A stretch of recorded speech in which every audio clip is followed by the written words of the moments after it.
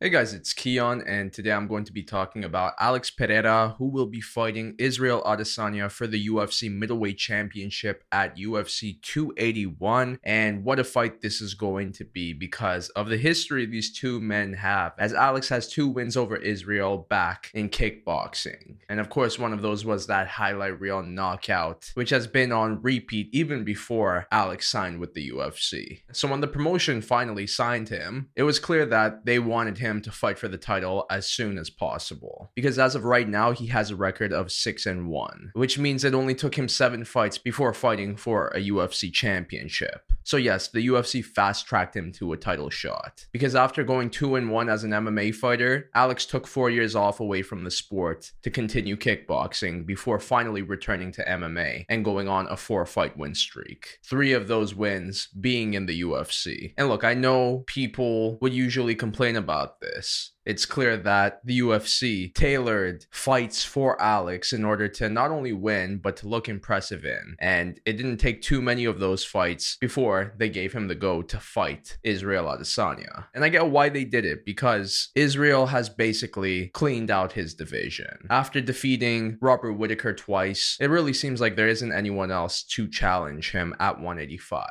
Because I've said this before, Israel and Robert are on another level compared to everyone else in the division. And to be honest, I feel the same way when it comes to Alex Pereira. I don't believe he's at the same level as Israel Adesanya and Robert Whittaker. But styles make matchups, and with Alex holding 2 wins over the current UFC middleweight champion, but in kickboxing of course, this makes things very interesting. And with so many people saying that they would never buy another pay-per-view where Israel is headlining, I definitely think this fight with Alex Pereira is going to intrigue them. Because 1, I believe their styles is not going to make for a boring fight. 2 high-level kickboxers is a recipe for something very fun in my opinion. The chances of it being boring are not too high. And 2, for all the people who hate Israel Adesanya right now, this is a great fight to watch because there's a possibility that Alex can recreate a knockout win against him, but this time in MMA.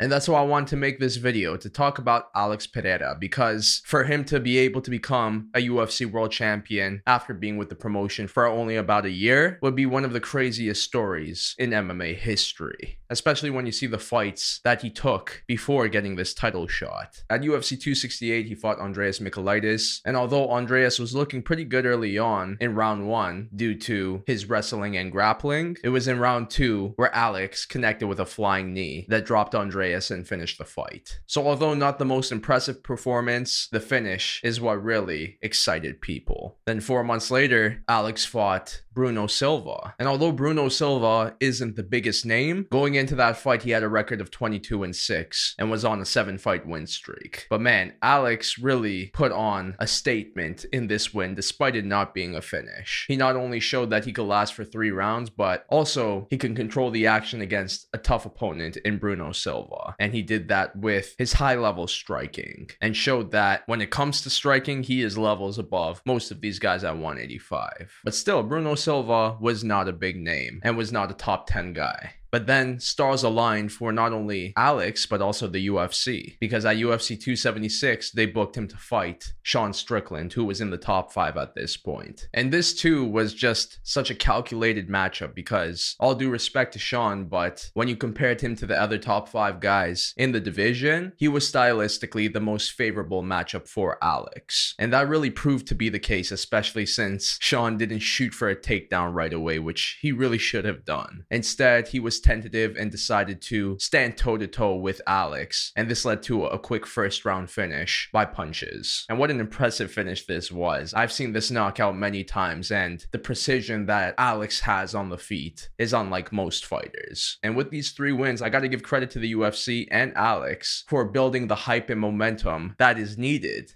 in order to fight Israel Adesanya, because they really could have just thrown Alex into the deep end right away. They could have given him Sean Strickland, but in a way, even though it was a fast track, they kind of built him up slowly. And now, even though Alex only has 7 fights under his belt, which is a huge contrast to Israel's 24 fights as an MMA fighter, the excitement for this matchup is there. And I too am very excited to see what's going to happen. Because in my last video, I did say that Israel did have the edge in experience. This isn't going to be a kickboxing fight. There are more factors in the sport of MMA. And that's why I said I wouldn't be surprised if either guy utilized their grappling in this fight, even though both of them are strikers. I feel like it would happen simply based on confusing the other, because I don't think either guy would really expect it. But at the same time, they would, if that makes any sense. But in the end, I really think they're going to be focusing on their striking, because I really see this turning into a kickboxing bout in MMA, which would be beautiful to see. But because of Israel's experience and the threat of the other factors in MMA, I think Israel is not only going to have the edge in this fight, but he's also going to win it. And that too is a great storyline for Israel to avenge those defeats against Alex Pereira. But if Alex Pereira wins, how crazy would that be? Not only will he defeat a UFC world champion who defended his belt 5 times, but he would have also done it in only 8 fights. And that would be one of the quickest runs to the title since Brock Lesnar. And with Brock, yes, it was quicker, but it was understood because he was a huge name and a huge draw. The UFC wanted him to become a champion as soon as possible in order to sell their pay-per-views. But with Alex, he's not a huge draw like that. And the only reason why he's in the position that he's in today is because of this rivalry with Israel Adesanya. And that's why I also have to give him credit for getting to this spot, because like I said, this may have not played out into the UFC in Alex's favor. Alex could have lost one of these 3 fights on his way to trying to fight Israel, but instead he put on some solid performances against some solid names. And if this leads to him beating Israel and becoming a UFC champion, it would be amazing to see, especially if he does it in highlight reel fashion. Imagine if he actually knocks out Israel in an MMA fight. That would be a crazy sight to see. And I'll be honest, I'd feel very bad for Israel, who is levels above everyone at 185. So for one of his former rivals to come into the UFC and recreate what he did back in kickboxing, it would be such a sad scenario for Israel Adesanya. But let's say Alex Pereira does win this fight and becomes the champion. I do think Israel will not only get an immediate rematch, but a deserved immediate rematch. Because for him being the champion for this long, he has truly earned a shot at the title if he were to lose. Plus, we also have to consider how big that rematch would be. So for the UFC, this matchup has a lot of good possibilities to it. Either Israel wins and gets his revenge and continues his dominance as a UFC champion, or Alex Pereira comes in and takes it all away from him and shocks the world. Yes, there would be other possibilities for Alex besides Israel if he were to do that, such as a fight against the winner of Robert Whittaker versus Paulo Costa. But man, it would be a missed opportunity if the UFC doesn't make an immediate rematch between those two. And look, as much as I believe Israel is going to win this fight, I wouldn't be upset if I saw Alex Pereira shock the world. But what do you think? Will Alex Pereira beat Israel Adesanya? But that's a lot for now, so I'll see you on my next one.